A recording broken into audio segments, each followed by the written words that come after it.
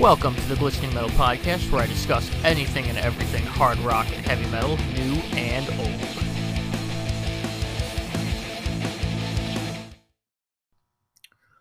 Welcome to episode 5 of the Glistening Metal Podcast, where we discuss your favorite and not so favorite hard rock and heavy metal bands from the past and present. Today we are going into the next part of our Black Sabbath discography discussion. And the fifth album, Sabbath Bloody Sabbath, is the main topic of discussion today, obviously. So, starting off from the end of Volume 4, kind of where the last episode ended, the band, high on getting really, really big, at the end of that 1973 World Tour, they're pretty much on top of the world. One of the heaviest, or the leading heavy rock bands in the world. And Volume 4 really had a lot to do with that. It was an album that was really breaking them in a lot more with the new sounds and everything that it was starting to kind of hint at. So the band figure they captured lightning in a bottle once. They were really excited to go back to California and do a follow-up to that album, thinking that the atmosphere and everything was just right.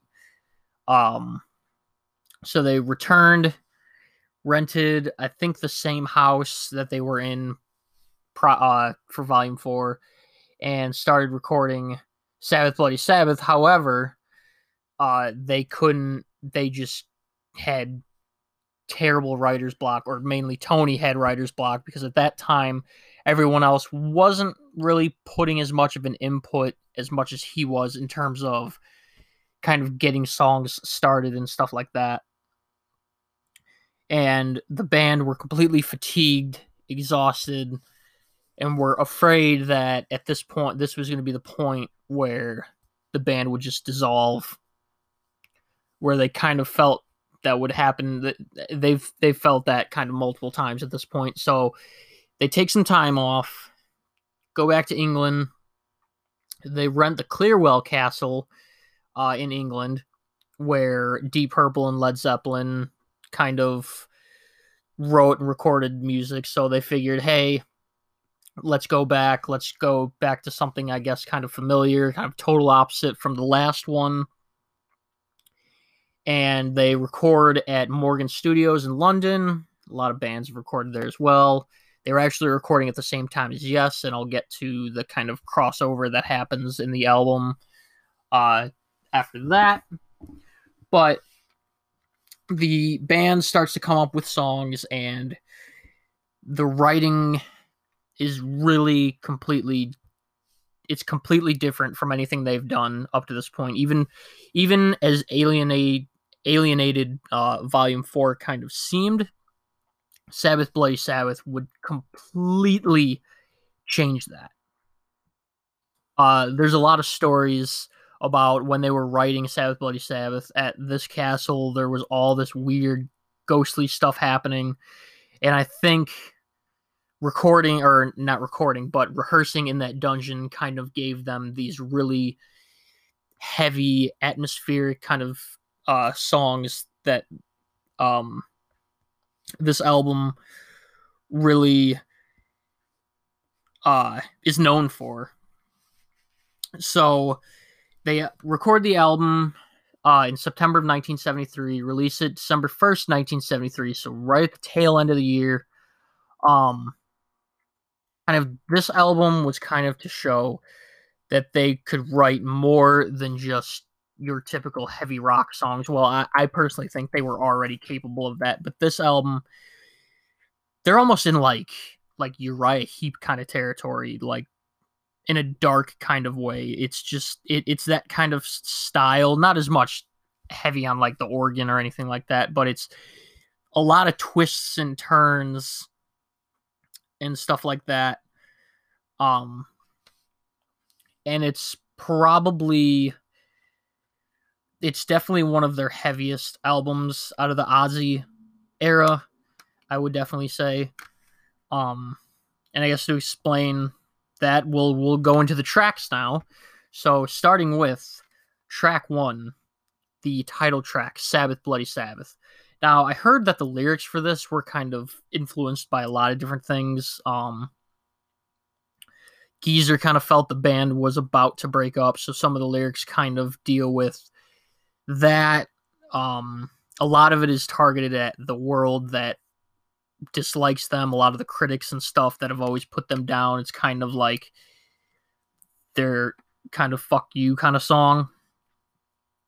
And it's a really, really crushing song. The drum beat isn't really, especially in like the main parts, isn't really like a typical drum beat. It's more of like a really kind of heartbeat kind of drum sound. Like Bill isn't hitting like the exact same note every time. The riff is iconic. It is iconic in the doom metal world as well as just rock and metal in general. Tony's guitar here sounds really, really trebly. It sounds really mean. And I kind of feel like this tone would follow. This is the tone that would also follow him through the rest of the 70s, kind of what he kind of started with on Volume 4. And I really think this song really sets the album in motion for how different it is. And remember how I was talking about on Supernaut, how they had that quick acoustic interlude. They do that on this song more prominently with the soft bridges where it goes into these acoustic parts, with Ozzy singing a lot more melodically, and it's really prevalent here, showing just how many different sounds they can fit into a single song. And speaking of Ozzy, his vocals on this album are incredible. I mean, there's not a lot of live versions of this song specifically, and Sabracadabra as well, especially because Ozzy sings just so damn high. And this album isn't as intense as Sabotage would be, but this really shows how at this point he could really sing. He really could belt it out. And it's some of his most aggressive vocals, but not his most aggressive. He is yet to get there, but this album he really gives it a good try. The end is really kind of doomy. It kind of goes into this like prolonged jam that has a lot of different riffs that go kind of back and forth. And it's just a classic Sabbath song, but it has a little bit more substance than something like Paranoid would have. It's got a little bit more of a writing, or, well, I guess Paranoid's not a good song, because that song was technically a filler. Something like Fairies Wear Boots, where it's kind of a little bit more straightforward, but it also has a lot of different things going for it in terms of sounds, instead of like styles, like jazzy styles or rhythmic stuff like that. It's more of different soundscapes that this whole album as a whole kind of goes for, and the song perfectly encapsulates that. And that goes on to the next track, track 2, A National Acrobat, which is my favorite song on the album. This song is straight, just heavy guitar riffing from Tony. Actually, Geezer, I believe, wrote the riff on this song. He wrote it on his bass, and then Tony kind of followed along, and they tweaked it from there.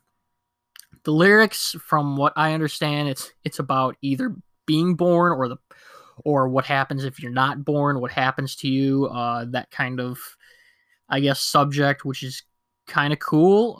The lyrics definitely do a good way of making it seem interesting in almost a psychedelic kind of way. The riff is iconic. The verses are just so heavy. And then you have the whole kind of middle part, the kind of part with the wah guitar going on. And then it goes into this almost kind of upbeat, like towards the end, it goes into this more upbeat, up-tempo riff that almost comes out of nowhere. and then it kind of speeds up. It kind of ends kind of like War Pigs kind of ends, where it kind of speeds up and kind of just ends at the right at the end, in like a barrage of all the instruments. It's just a classic Sabbath song. It's got the mood. It's got the really, really good heavy riffing. It's a more drawn out song with a lot more layering and guitar, different guitar stuff all around it. And it like I said, it's just classic. This song is leading into the instrumental on the album, track 3, which is Fluff, which is a really melodic, almost orchestral, very dreamy sounding instrumental. It kind of takes ideas like Orchid and things like that from past albums, but really expands on it, really layers onto it. It is a good piece of music if it doesn't feel a little bit out of place, but I think it works in the terms of what the band was thinking at the time, where they were trying to experiment with as much as they could. So having this very almost classical piece on the album does fit, even though it's an interlude. It's still a Sabbath song that I think a lot of people recognize, or that at least Black Sabbath or hard rock fans in general recognize. It's a nice cool down moment after two really heavy hard hitters. And really it's the only cool down song on the album. And then it leads into another seriously classic song on this record, Sabracadabra, which is a great name. Plays off the band's name and everything like that. I've always loved it. It is definitely the most, I think, in terms of lyrics and style, the most streamlined song on the album. It's kind of more of this bluesy, heavy rocker. The lyrics kind of are like lovey, kind of being all about your girl, things like that. Nothing wrong with that. Like I said, it definitely isn't very heavy subject matter, but it works because the band are just ferocious. Ozzy's vocals are completely out of control. It just works so well. And then you also have the guest on the album. You have Rick Wakeman doing the synthesizer when it goes into the kind of slow, kind of psychedelic part, much like the middle kind of part of National Acrobat, where it kind of, it's the band kind of just jamming on this single kind of rhythm. But the difference is this song has like kind of this bluesy kind of piano kind of added into the background, and like Tony kind of fiddling on the guitar in the back. There's just a lot going on, and it works really well from being just a basic bluesy rocker. Like the first few minutes are that really up-tempo kind of bluesy sound the band are going for at full blast, and then it goes into this completely other part that kind of just waves on to the end, to the band kind of just falls apart at the end. But it really it totally works. It is just so good. I know I heard a story about how Ozzy kind of, as they were doing this like prolonged jam at the end, he was kind of just saying stupid things that they were like, oh, this will never get on the record. So they kind of just shot it way in the back of the mix and kind of just mixed it. So you hear his voice a little bit, but it's very garbled. But he's actually saying like offensive things and things like that. It's kind of funny. It's just a funny story about the song. And this leads into another killer track, a darker song, track 5, Killing Yourself to Live, which is a little doomier. It's got this really kind of dreading feeling to it, especially in the verse riff. It's really different for Tony to be playing, because it's like this single note kind of riff playing. It feels like kind of off, but it works. And then you have the chorus, which is just sludgy as hell. and it's another killer, really heavy song with heavy kind of lyrics about. I believe it was about the band being just pushed to the brink of like self-destruction at this point because they were so tired. So it was kind of a song that deals with them kind of being like, well, we're killing ourselves to live, to make music. We're literally destroying ourselves. So it kind of, it can work in a few different ways, but I feel like that's what the song was kind of about. It's probably one of the darkest songs on the album, and it leads into an really interesting one is "Who Are You?" with Ozzy actually playing I believe he's the one playing the synth. He came up with that main synth riff for this song that kind of goes all the way throughout, besides kind of a break in the middle. This kind of like heavy atmospheric break that happens, which is really cool. This song is probably the proggiest sounding on the album. It's really centered around that synth and Ozzy's really kind of monotone yet just like dread-filled vocals. And he just sounds out of it, but it adds this really kind of jagged atmosphere that adds to the uneasiness that this album also purveys. This album has this whole kind of uneasy atmosphere where the songs just have this very slight kind of darkness to them that a normal Sabbath album kind of didn't have. It's more of an atmospheric thing, I guess you'd call it. But Who Are You like perfectly encapsulates that kind of uneasiness this album has.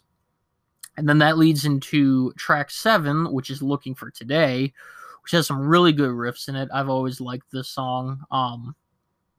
Ozzy's vocals are really melodic here too, especially when he's singing that hook look when he's like looking for today, and that he does a really good job of kind of having that upswing in his vocals. That part of the song is always just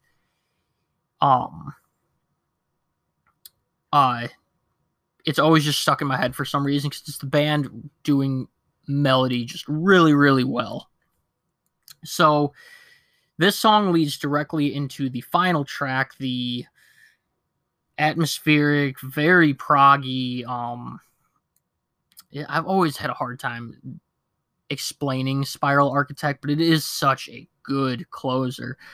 It's not necessarily, I don't think, the heaviest song on the album, but it's got that atmospheric kind of feeling that the band were really trying to nail on this album. And especially with this second side, they really nail the different soundscapes they're going for, and Spiral Architect is really where that is really encapsulated.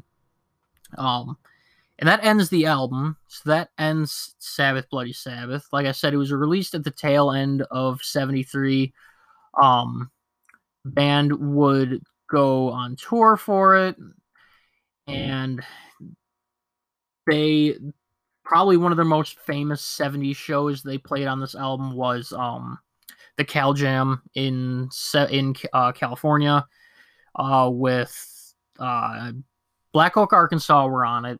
I believe Rare Earth, Sabbath, Deep Purple, Emerson, Lake and Palmer, I think did headline it, with Deep Purple right below them. Obviously, this was a show where Richie destroyed his amps and made the stage blow up, and they nearly got arrested. But Sabbath went on early in the day, which is ironic. They should have gone on at night because obviously their dark sound would have worked perfectly. But apparently they did extremely well, and they hadn't rehearsed in like weeks. So it really was, this was probably the pinnacle of their popularity. This was when they were at their most popular, especially in America. But unfortunately, things were about to start getting bad. At this point, they were starting to separate from Patrick Meehan, who kept trying to say he was the one helping produce their albums, or his name was in the producing credits, but it was always by the band at this point. Volume 4 and Sabbath Bloody Sabbath were both by the band, and he was trying to capitalize on that. He basically wouldn't let them see any of the funds that were coming in. Basically, if they wanted something, they would have to go through him. So they started going through their separation with him, which started with lawsuits, which we'll get into with Sabotage. Really, I think had an effect on the sound of that album. But in terms of the whole era with Sabbath Bloody Sabbath, even though the band were kind of in dark times, it's nearly perfectly reflected in the CD album. I have the CD here, so. But you can even see from the cover just where they're going, the dreamlike sounds that they kind of explore, the more proggy elements that add to the uneasy atmosphere this album gives you. It's like I said, it's very dreamlike. It's almost like a nightmare, and the album cover perfectly like shows that. And then you have the other side where it's the more calming side. It's supposed to be like the heaven and hell kind of thing, where if you go to hell, all this bad stuff happens, but heaven, there's grieving, and it's really an interesting concept. I've always loved this album cover. It's one of those ones you can just look at for hours, and it works for this album perfectly because it's not just an average Black Sabbath album. It's got more substance to it, where every time you listen to it, I think you'll pick up on a little bit of something different. These songs, unfortunately, rarely ever were played live, mainly because the vocals were so damn hard for Ozzy to keep up. I mean, there's live versions of like Sabracadabra where Ozzy is trying his damnedest to keep it together, but like right before it goes back into the main riff, his voice will totally crack because his singing is so intense. Like even the last few tours that Sabbath did, they wouldn't play. They pretty much didn't play anything past Volume 4 because that's when Ozzy started to really hit the high kind of vocal style he had in the later years. Besides some tracks on Technical Ecstasy and Never Say Die, but they would only do like a medley of like some like Megalomania from Sabotage or Sabbath Bloody Sabbath. They would really only pull out that main Sabbath Bloody Sabbath riff as a kind of medley thing because Ozzy couldn't do the vocals anymore, which was sad, but I mean, it also shows you just how hard the band worked on this album. It's up there. It's definitely one of the... It's in my top 10 at the very least of Sabbath albums. So, yeah, Sabbath Bloody Sabbath. Like I said, we will get into what was going on right after this album in the next episode when we cover my personal favorite of the more prog era of the band, Sabotage. Thank you guys for listening. I appreciate it. Sorry this episode took a little while. I've been quite busy. But it's here, so we're back on track. Hopefully next episode will be out in the next few days, hopefully. So like I said, you guys can get in touch with me on the Glistening Metal Podcast on Instagram. Positive comments, negative comments, anything I can do better. You guys can always get through to me there. Thanks for listening, guys.